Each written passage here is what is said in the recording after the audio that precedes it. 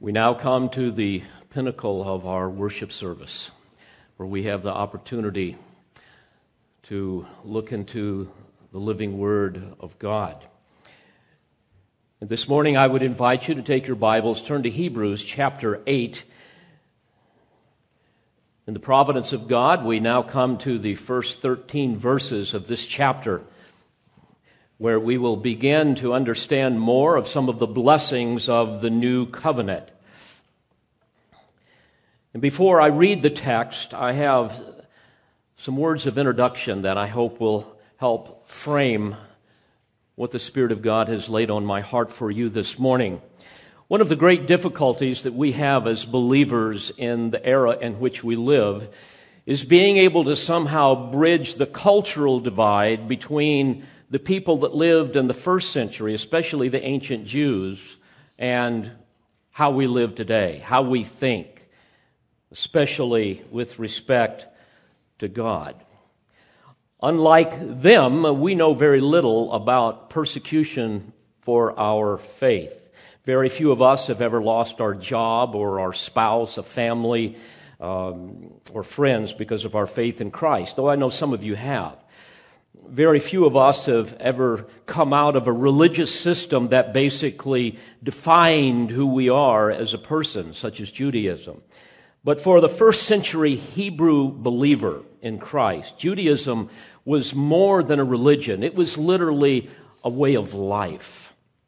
Everything they believed about God, about salvation, everything they did, everything they wore, everything they ate, their entire social life orbited around their Jewish heritage, all of their traditions, their celebrations, their temple worship. All of it was inextricably bound to their understanding of the Abrahamic covenant, and then later on the Mosaic covenant, the law of Moses. Their temple was absolutely fabulous. By the time that the Jews that we're reading about here in Hebrews, by that time the temple was probably about 5 years old. It was a magnificent structure. The vestments of the priests were elaborate. All of their services were just magnificent to behold. The high priest was considered to be kind of the most important political figure in their culture. So it was incomprehensible to them for somebody to come along and say, you know what, all of that's over. The old covenant's done. There's now a new covenant, one that is superior. Not only that, your Messiah came and you killed him. However, that was according to God's plan to send his Son to purchase your redemption, to pay the penalty for your sins.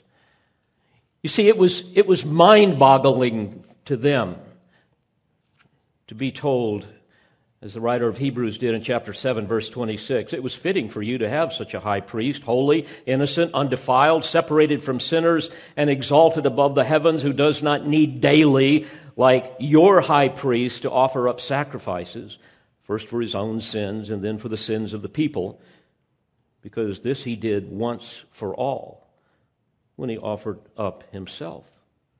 My, that was hard to hear. Imagine. And then to know if you followed Christ, you opened yourself up to all manner of persecution in your community, with your family. Some of them perhaps had seen, or at least knew about, Stephen being martyred for his faith in Christ. They had other friends who undoubtedly had been persecuted, who had to leave Jerusalem. And so they're asking the question, is it really worth following Jesus? Most of us know nothing of that. Some of them perhaps knew about the great Pharisee, Nicodemus, that went to Jesus, who according to tradition was then later deprived of his office. He was banished from Jerusalem by hostile Jews, and his family was left in utter poverty. He was eventually buried in a common grave along with Stephen, all because he trusted in Christ. So these people are wondering, is it really worth all of this? My friends and my family are begging me to leave this Jesus of Nazareth cult. So knowing this, the writer of Hebrews is telling them, no, please don't do that. Jesus Christ is the superior high priest of a superior new covenant. Trust in him. In fact, later in Hebrews, you will recall, in Hebrews chapter 11, there's that great chapter that we often call the heroes of the faith or the saints' hall of fame. Powerful testimonies of lives that attest to the high cost of discipleship and yet the infinite value of following Christ. And you will remember then on the heels of that in chapter 1 in chapter 12, verse 1, he says this, therefore, in other words, in light of those who have suffered for Christ, since we have so great a cloud of witnesses surrounding us, let us lay aside every encumbrance and the sin which so easily entangles us, and let us run with endurance the race that is set before us, fixing our eyes on Jesus, the author and perfecter of faith, who for the joy set before him endured the cross, despising the shame, and has sat down at the right hand of the throne of God. For consider him who has endured such hostility by sinners against him. And here's why. So that you will not grow weary and lose heart. What a blessing to know that all who trust in Christ will persevere according to his power. But, dear friends, the more we know him and walk in fellowship with him, the more we will enjoy him in the midst of great persecution and adversity. And the more we will honor him in our life. And this is why it was so important for the writer of Hebrews to extol the supremacy of Christ and the superiority of the new covenant over the old. And it is my passion and my prayer that each of you, each of us living in this age, will see how incredibly important it is to know Christ, to fix our eyes on him, to know the real Jesus, not this smiley-faced Jesus of neo-evangelicalism. But even knowing the true Jesus, at times we are still tempted to ignore him, especially in seasons of prosperity, right? When things are going good, we tend to not need him that much. At least our flesh subtly tells us that. Now, if you're engaged in the battle for the truth, if you're actively confronting the culture in your life, you're proclaiming the gospel, you will experience persecution. And only the most naive would deny that persecution in our country is mounting like a hungry lion stalking an innocent, unsuspecting lamb. The enemy, dear friends, is approaching. I want to remind you of this for a moment before we look at the text. Because the real key word in Hebrews is perseverance. Understand Christ so that you will persevere. Our nation has intentionally descended into an abyss of immorality and irrationality, consistent with the reprobate mind of Romans 1.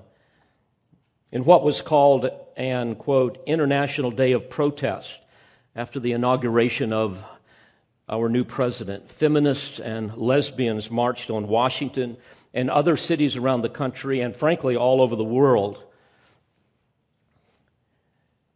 And they were wearing a specially designed pink hat that symbolized things too vulgar to mention in public. These women spewed their incoherent venom at anyone who disagreed with them, especially those who believed in God's design for a family and those who believe abortion is murder. And during that protest, for example, in northern Argentina, I read about and saw the picture of feminists in pink masks pretending to commit a very bloody abortion on a woman dressed as the Virgin Mary outside of a cathedral. So this kind of abhorrent behavior is escalating around the world. And frankly, we are witnessing a global epidemic of lawlessness that is so evil. It is so blasphemous that it can only be described as satanic. The LGBTQ activists march naked and commit lewd acts in public, and there's no public outrage. Men who think they are women and women who think they are men attack anyone who does not agree with their depraved delusion. And governing officials try to pass legislation to force the public to do so. Our educational systems teach that basically there is no God, certainly deny Him as the Creator, and they do all they can to feminize our boys and masculinize our little girls. The stunning outcome of our recent presidential election has served as a contrast, frankly, of two radically different cultures, different worldviews, all of which, I might add, is necessary to prepare the world for the coming Antichrist. We can now witness the sheer hatred of liberal democratic anarchists who served in the previous administration, a satanic den of evil. That was an administration made up of globalists, socialists, sodomite activists, Islamic sympathizers, and angry atheists who hate true Christians. And these people grow more aggressive and more perverted in their policies and their protests with every passing day. Think of the protests that we are seeing on television routinely. It's getting to a point where we're just kind of almost anesthetized to it. We just see it so much. College students shouting down conservatives, racist rioters attacking and killing police, rioting anarchists destroying property, and committing acts of violence. And much of this is being funded by New World Order globalists, such as the Nazi sympathizer George Soros. Over the last 8 years of the Obama administration, we've seen him and his people quietly appoint activist judges whose purpose is to really legislate from the bench and undermine the Constitution of the United States. The anti-God lawlessness that now characterizes our nation is frankly a personification of our last president and those who put him in office. A man who has made our country a worldwide embarrassment. Our enemies no longer fear us, and our allies no longer trust us, and God is mocked. Every day we are bombarded with fake news against the current administration that wants to make America great again, a slogan that is horribly offensive to those who want open borders and a global world. Of course, that's what's going to eventually happen in the age of the Antichrist. Fake news is the great weapon, of course, that the media uses to delegitimize and frankly destroy our new president. Civil discourse is now over. Spirited debate, that's all gone. Facts no longer mean anything. People live in a way that they're going to just believe, frankly, whatever they want to believe, no matter how easily disproven, how irrational. But folks, the greatest tragedy of all is the mounting apostasy in the evangelical church. Discernment is gone. An understanding of the Word of God is gone in ostensibly evangelical churches. Primarily, this is because another gospel is being preached, a man-centered gospel rather than a God-centered gospel. And sadly, many Christians, I fear, are like the proverbial frog in the kettle that never noticed the slow rise in temperature and eventually died in the boiling water. Dear friends, these are perilous times. Parents, wake up with your kids.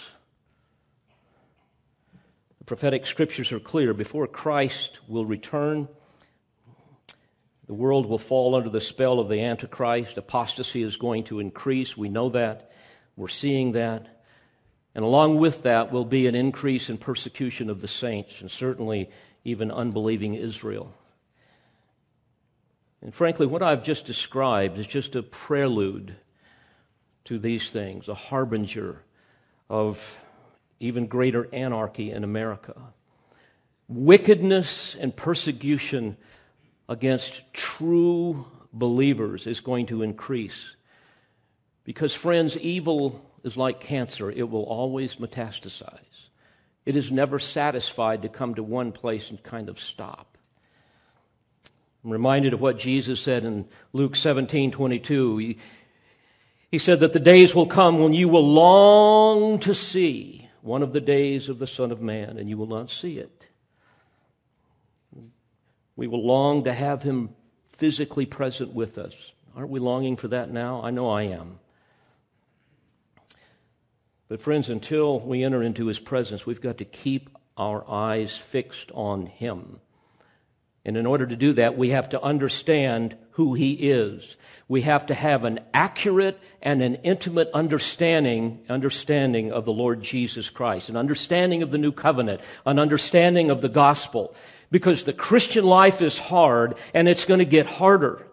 And we are going to be prone to compromise, even like those early Jews did.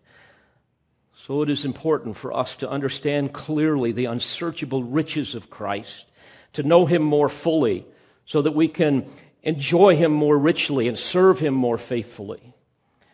And this brings us now to our text in Hebrews chapter 8, the first 13 verses. And this passage is another opportunity for the Spirit of God through his inspired writer to encourage these beleaguered saints, as well as bring conviction to those people that were kind of straddling the fence. They were considering Christ, but they hadn't made a sincere commitment to him. And I would like to look at the text under the three simple categories. First, we're going to see Jesus' superiority as the high priest of a new covenant. Secondly, the superiority of the new covenant itself. And then I'll close with some practical considerations. So let me read the text to you. Hebrews chapter 8, verse 1. Now, the main point in what has been said is this. We have such a high priest who has taken his seat at the right hand of the throne of the majesty in the heavens, a minister in the sanctuary and in the true tabernacle, which the Lord pitched, not man. For every high priest is appointed to offer both gifts and sacrifices. So it is necessary that this high priest also have something to offer. Now, if he were on earth, he would not be a priest at all, since there are those who offer the gifts according to the law, who serve a copy and shadow of the heavenly things, just as Moses was warned by God when he was about to erect the tabernacle. For see, he says, that you make all things according to the pattern which was shown you on the mountain. But now he has obtained a more excellent ministry, by as much as he is also the mediator of a better covenant, which has been enacted on better promises. For if that first covenant had been faultless, there would have been no occasion sought for a second. For finding fault with them, he says, Behold, days are coming, says the Lord, when I will effect a new covenant with the house of Israel and with the house of Judah, not like the covenant which I made with their fathers on the day when I took them by the hand to lead them out of the land of Egypt. For they did not continue in my covenant, and I did not care for them, says the Lord. For this is the covenant that I will make with the house of Israel after those days, says the Lord. I will put my laws into their minds, and I will write them on their hearts, and I will be their God, and they shall be my people. And they shall not teach everyone his fellow citizen and everyone his brother, saying, Know the Lord, for all will know me, from the least to the greatest of them. For I will be merciful to their iniquities, and I will remember their sins no more. When he said a new covenant, he has made the first obsolete. But whatever is becoming obsolete and growing old is ready to disappear. So first, let's understand what he's saying with respect to Jesus' superiority as the high priest of a new covenant. And this is frankly because of two things, because of his superior seat and his superior ministry. Notice verse 1 again. Now, the main point of what has been said is this. We have such a high priest who has taken his seat at the right hand of the throne of the majesty in the heavens. Now, this would have been a stunning statement to the Jews, because there was no such thing as a priest taking a seat. Never would they see that. There was no seat in the Holy of Holies. The work of the priest was never finished. But when Jesus gave himself, when he sacrificed himself, he said, It is finished. And he took his seat, in a manner of speaking. But when Jesus was on earth. They did not understand these things.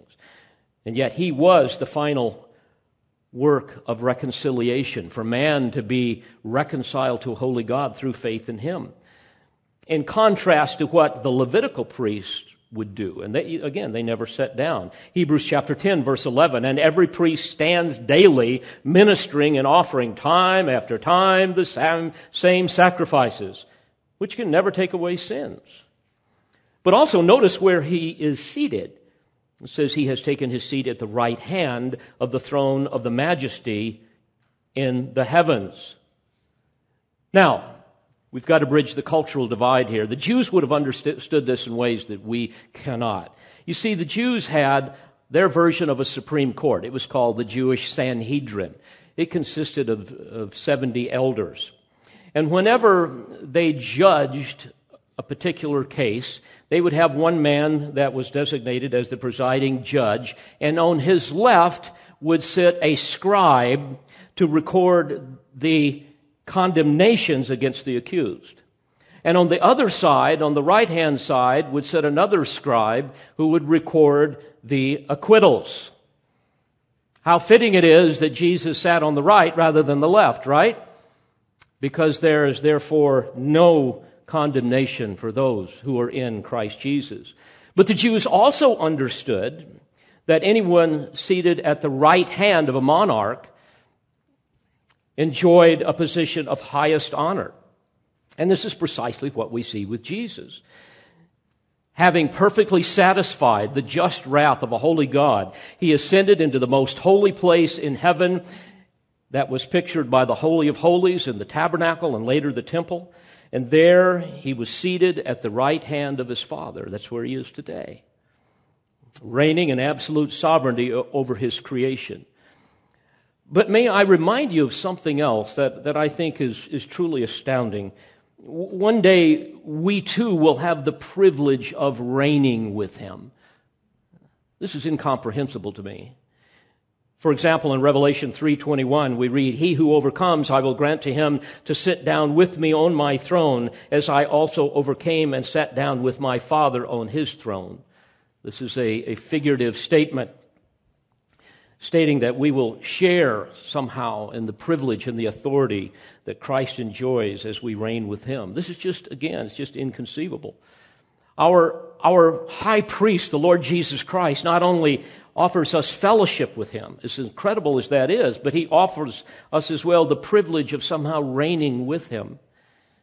Can you imagine such a thing? And certainly the Lord's promise is drawn from the vision that Daniel received in Daniel 7:27. There we read, "Then the sovereignty, the dominion, and the greatness of all the kingdoms under the whole heaven will be handed over to the saints, the people of the Most High." Paul also said in 2 Timothy 2:12, "If we endure, we will also reign with him." Oh, dear friends, the glory of the redeemed, right? What we have to look forward to. I find it interesting as well, as I was thinking this through, that as far as I'm aware of, there are only 3 chronological occasions mentioned in the New Testament where we see the Messiah, the Lord Jesus Christ, standing rather than being seated. The first time was in an act of sympathy, the second in an act of judgment, and finally in an act of triumph. Let me tell you about them briefly. We know that he first rose to stand as the sympathetic high priest to encourage Stephen as he was about to be stoned by the Jewish leaders, Acts 7:55. "But being full of the Holy Spirit, Stephen gazed intently into heaven and saw the glory of the Lord, and Jesus standing at the right hand of God." We also see him standing later again as the sovereign judge in Revelation 5, 6, and 7. And there John sees, it says, a lamb standing as if slain. And he goes on to describe the incredible power and glory of the lamb, and the one who is about to unleash the pre-kingdom judgments upon the nations of the world. And we see him a third time in Revelation 14 and verse 1 as the triumphant lamb, standing on Mount Zion with the 144,000 who, it says, had his name and his father's name written on their foreheads, the first fruits of the redeemed of Israel, and so forth. And so as I think about this, I think, isn't it incredible? Though our precious Savior and Lord is gloriously seated in unassailable sovereignty, we can also see that he can stand as our sympathetic high priest to care for us intimately in our time of need. And we also know that a day is coming when he will rise from his throne with his nostrils flared in wrath as he prepares to descend upon the nations of the world in righteous indignation and take back what is rightfully his. And the prophet Zechariah tells us, and in that day his feet will stand on the Mount of Olives. So Jesus Christ is the superior high priest because of his superior seat and because of his superior ministry. Notice verse 2, a ministry in the sanctuary and in the true tabernacle, which the Lord pitched, not man. The true tabernacle here refers to the real, the authentic, the eternal heavenly tabernacle, of which the earthly tabernacle, and frankly even the temple, were merely symbols, shadows of the real thing. And so he's telling them this, folks, Christ ministers in the infinitely superior sanctuary. Not the ancient tabernacle in the wilderness that was made of animal skins and had to be taken up and torn down and moved in certain ways. Not even ministering in the beautiful Herodian temple of your day. Now, some might ask, well, in what ways does Christ currently minister? I thought his work was finished on the cross. Well, yes, it was. The blood sacrifice of his atoning work was finished. It's over with. But remember, the priests not only made blood sacrifices for the cleansing of sin for themselves and for the people, but also bloodless gift sacrifices, also called meal offerings, to express the praise and the thanksgiving and the personal dedication that the people had to the Lord. Now, no Israelite could ever offer these things on their own. Those things had to be administered by a priest. And the same is true today. No one can come to the Father except through the Son, the high priest, the Lord Jesus Christ. And whether we come to him in repentance, seeking forgiveness of sin, or frankly, even come to him to offer gifts of praise and thanksgiving or our personal commitment, we do it all through Christ, our great high priest. Ephesians 5, verse 20, we are to always be giving thanks for all things in the name of our Lord Jesus Christ to God, even the Father. Colossians 3:17, whatever you do in word or deed, do all in the name of the Lord Jesus, giving thanks through him to God the Father.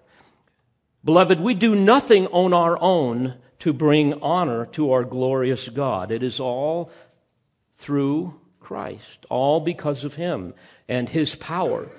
He is the one that has passed into the heavenly holy of holies and is now seated in the immediate immaterial presence of the living God. And the only reason we have access into the presence of God is because we are united to Christ, the one who continues to minister on our behalf, the one who continues to intercede for us and bring all of our worship, all of our praise to him. And that's why we preach Christ. But while he was on earth,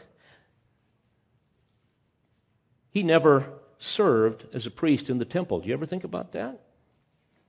If he's our great high priest, why wasn't he serving in the temple? Well, it's because he was of the order of Melchizedek, not the order of Aaron. He was not a priest of the old covenant, he's a priest of the new covenant. And that's what he says here in verse 4. Now, if he were on earth, he would not be a priest at all, since there are those who offer the gifts according to the law, that is the law of Moses, who serve a copy and shadow of the heavenly things, just as Moses was warned by God when he was about to erect the tabernacle. For see, he says, that you make all things according to the pattern which was shown you on the mountain. Evidently, God gave Moses a prophetic vision of a pattern structure that's described in Exodus 26. But, verse 6, now he, referring to Christ, has obtained a more excellent ministry by as much as he is also the mediator of a better covenant, which has been enacted on better promises. So Jesus' earthly ministry, we see here, served only as a shadow and a copy of his current priestly ministry in the heavenly sanctuary. And also the ministry of the Levitical priest served as just a preview of the atoning work of Christ. And so the point that the author is making here is dear friends of Calvary Bible Church in Jerusalem, you Hebrew believers here, dear friends, why be satisfied with a copy when you can have the real thing? Imagine, for example, a mother giving birth to a baby, but then preferring to play with her baby dolls that she had when she was a child. It'd be absurd. Those things that just pictured what she has now in real life. The author is saying, why be content with the old sacrifices, the old priesthood that were only shadows? I mean, what an excellent illustration. A shadow has no material essence in itself. It only proves the existence of something else that is real. By the way, the reason why they were deceived with all of this is because they're spiritually dead. They needed to be born again through faith in Christ. And also because Satan blinds unbelievers, like perhaps some of you. Isn't that what Paul tells us in 2 Corinthians 4? The gospel is veiled to those who are perishing, in whose case the God of this world, referring to Satan, has blinded the minds of the unbelieving so that they might not see the light of the gospel of the glory of Christ, who is the image of God. And of course, they were also so afraid of persecution, so afraid of their culture, that they just would rather have the copy and the shadow than the real thing. What a tragedy. And so the argument is this: Jesus is superior to the Levitical priests of the Old Covenant because he is seated in a superior sanctuary, he's performing a superior ministry, but he also mediates a superior, a better covenant. Notice verse 6. But now he has obtained a more excellent ministry by as much as he also is also the mediator of a better covenant, which has been enacted on better promises. Now, a mediator, of course, is one who represents two parties and is trying to bring them together. And we see here that Christ then is the mediator of a better covenant, which has been enacted on better promises. And isn't it wonderful to know that we serve a God who never breaks his promises, unlike us? And the spiritual and material promises that God has made in the new covenant are glorious beyond measure. We read a little bit of that earlier on in Ezekiel 36 this morning. So we move from Jesus' superiority as the high priest of a new covenant, but secondly, he speaks of the superiority of the new covenant itself. Notice verse 7. For if that first covenant had been faultless, there would have been no occasions sought for a second. For finding fault with them, he says, and now he's going to give almost a direct quote from Jeremiah 31, "Behold, days are coming, says the Lord, when I will effect a new covenant with the house of Israel and with the house of Judah." By the way, we again read the counterpart of that in Ezekiel 36 a little bit ago. I want you to notice two things here. First of all, he's telling them that your own scriptures told you that this was coming.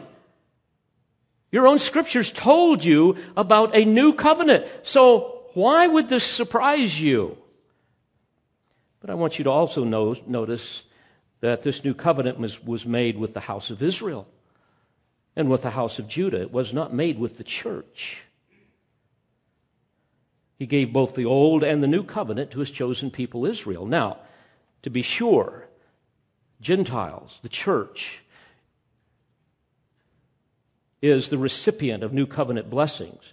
And we've talked about this before. Just briefly, Paul describes Israel in Romans 11, verses 16 through 24, as the branches from a cultivated olive tree, some of which have now been broken off in the present time due to the hardening of heart, a temporary hardening of the heart, and that the Gentile church is the wild olive branches that have been grafted into the rich root of Abrahamic covenantal blessings. So indeed, the church shares in the promises with Israel. It never takes her place as a nation, as Romans 9, 10, and 11 make clear. And this becomes even more clear when you examine the promises of the new covenant in Jeremiah, even beginning in chapter 30, going through 33, and in Ezekiel 36 as well. The covenant that describes both the physical blessings associated with Israel's restoration and the promises of a new heart that serve as the basis for receiving those physical blessings in the promised millennial kingdom. And this grieves me because I have some very dear Jewish friends who forfeit the grace of God in the new covenant because they reject the Messiah, just like many of the people in the first century.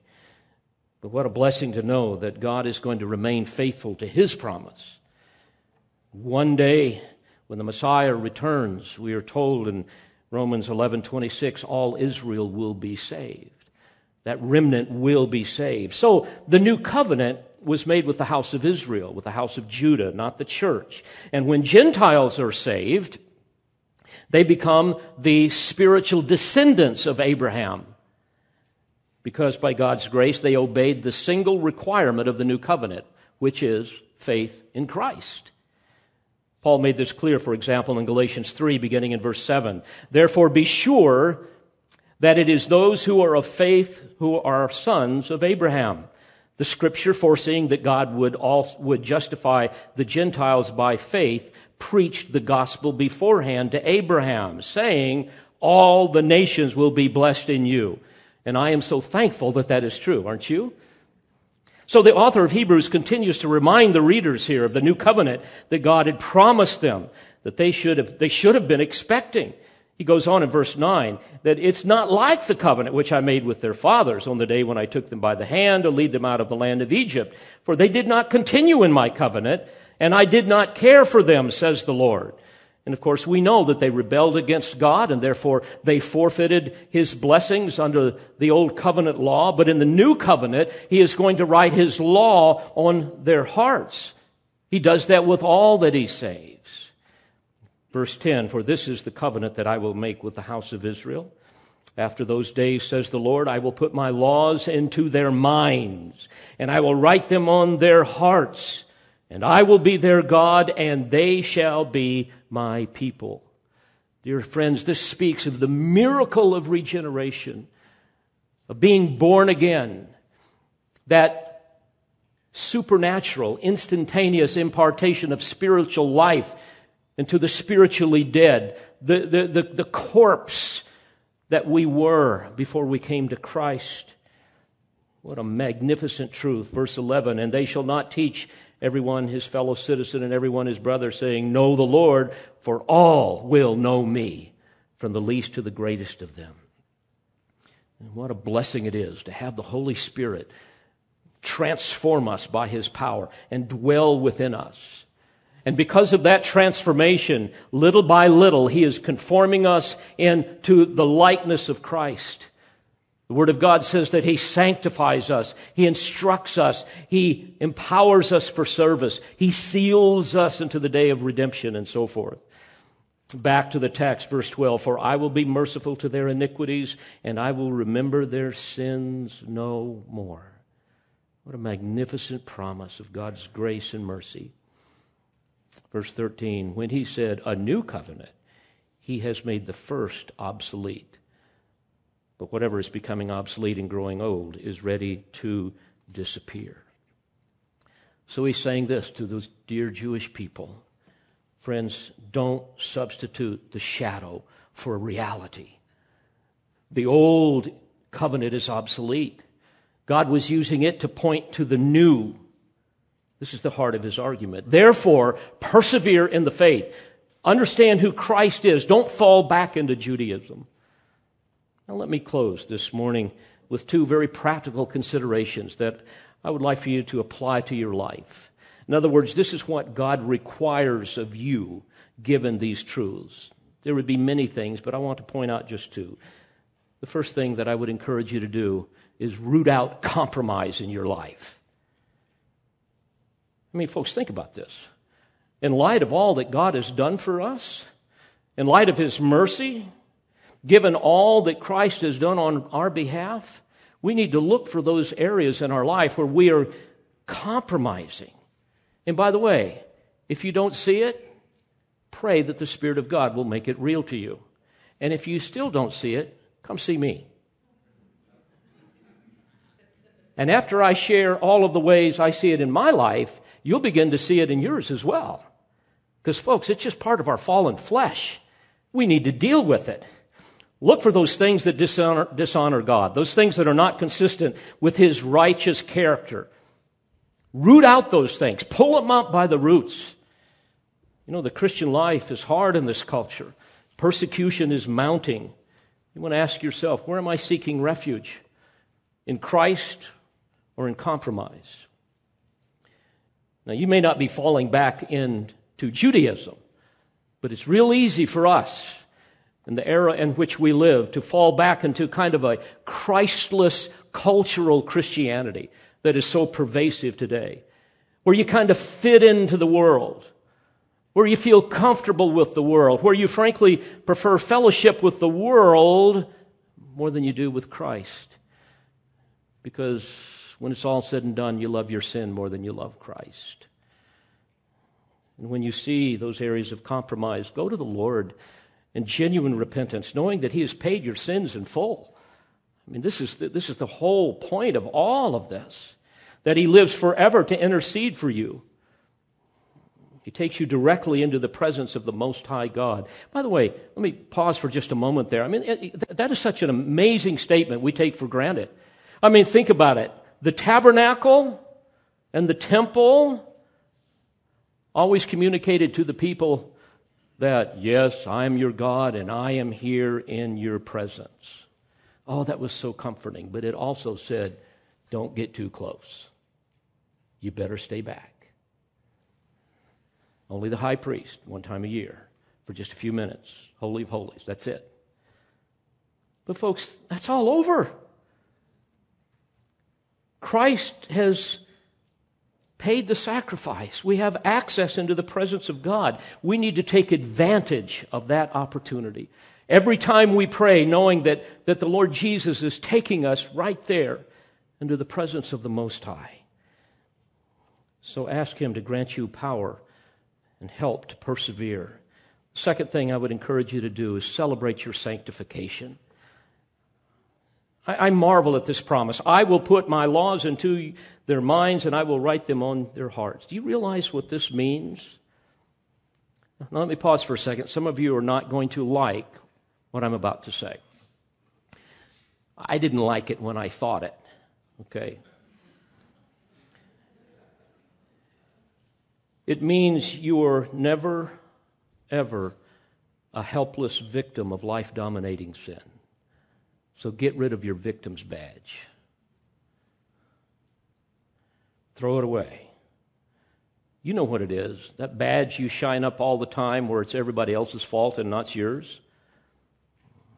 Where you're quick to let everyone know what a raw deal you've gotten in life. Many times when I counsel with people, they will go on for hours describing all the terrible things that have happened in their life and all the bad people that have done all of these terrible things, but they can't spend 30 seconds describing the glories of Christ and what he's done for them. True, some people have experienced some terrible things. We want to be sympathetic to that. And many of those ancient Jews experienced horrific things. The apostles did. But what did the apostles do, for example? Did they moan and groan and whine and complain? No. They celebrated the gospel and they gave their lives for Christ. They were warriors. They weren't whiners. Get rid of your badge, folks. Look what Christ has done. You know, if you're hurting and you're sitting in a wheelchair and you can't walk, I will be the first one to push you. But if you are malingering, the worst thing in the world I could do is push you, because the longer you are pushed, the more your muscles will atrophy and you won't be able to walk. And frankly, we got an entire entitlement culture that is that way today. And as Christians, we can be that way. Oh, I've just got all these terrible things, and so we just need to come push you along. No. I will stand in front of you and give you my hand and help you, but you're going to have to do something on your own. You're going to have to truly trust in Christ, walk by the Spirit, and watch what He will do. And it's interesting, isn't it? As you think about it, by the power of the Spirit, He has changed us from the inside out, made us a new creation. He gave us all the resources that we need to love Christ, to serve Christ. He has granted unto us all things pertaining to life and godliness. In the old covenant, none of that was there. You had no power to change. You were toast. You were just going to be a slave to your sin, just keep offering the sacrifices. But that's all gone. And folks, if you claim Christ and you find yourself in some life-dominating sin, it's either because your profession is phony, or it's because you were deliberately and defiantly choosing to walk by the flesh rather than by the Spirit. And I love you all, but some of you are seriously messed up. You know who you are. Arrogant, self-promoting, self-absorbed, angry, immoral, lazy, unforgiving. The list could go on. Your marriage is a disaster. Your kids are undisciplined. You're miserable. Your spouse is miserable. Your kids are miserable. Everybody knows you gets miserable when they're around you. There's something wrong. You have no private devotion to God, no personal piety, no real love for Christ, no real love or appetite for His Word or for His people. You just live for yourself and you complain about how bad things are. You come to the church, you hear magnificent truths preached and taught and small groups, all of these things, and you leave unchanged. All I can tell you is it's going to get worse unless you get serious about rooting compromise out of your life and get serious about celebrating your sanctification and tapping into the power, the resources that you have through the Holy Spirit. This is all part of the new covenant, dear friends. Celebrate your sanctification, made available by the new covenant, by your great high priest, the Lord Jesus Christ. Don't dishonor Him. Keep your eyes fixed on Him, and He will cause you to persevere. He will cause you to grow. He will give you power. He will give you joy until we one day see Him face to face. I can't wait for that to happen. Can you? Let's pray together. Father, thank You for these eternal truths. May they bear much fruit in our lives to the praise of Your glory. I ask in Jesus' name. Amen. We pray you've been edified by this presentation. You've been listening to pastor, Bible teacher, and author Dr. David Harrell. For more information or for other messages from Dr. Harrell, please visit the Olive Tree Christian Resources website at otcr.org.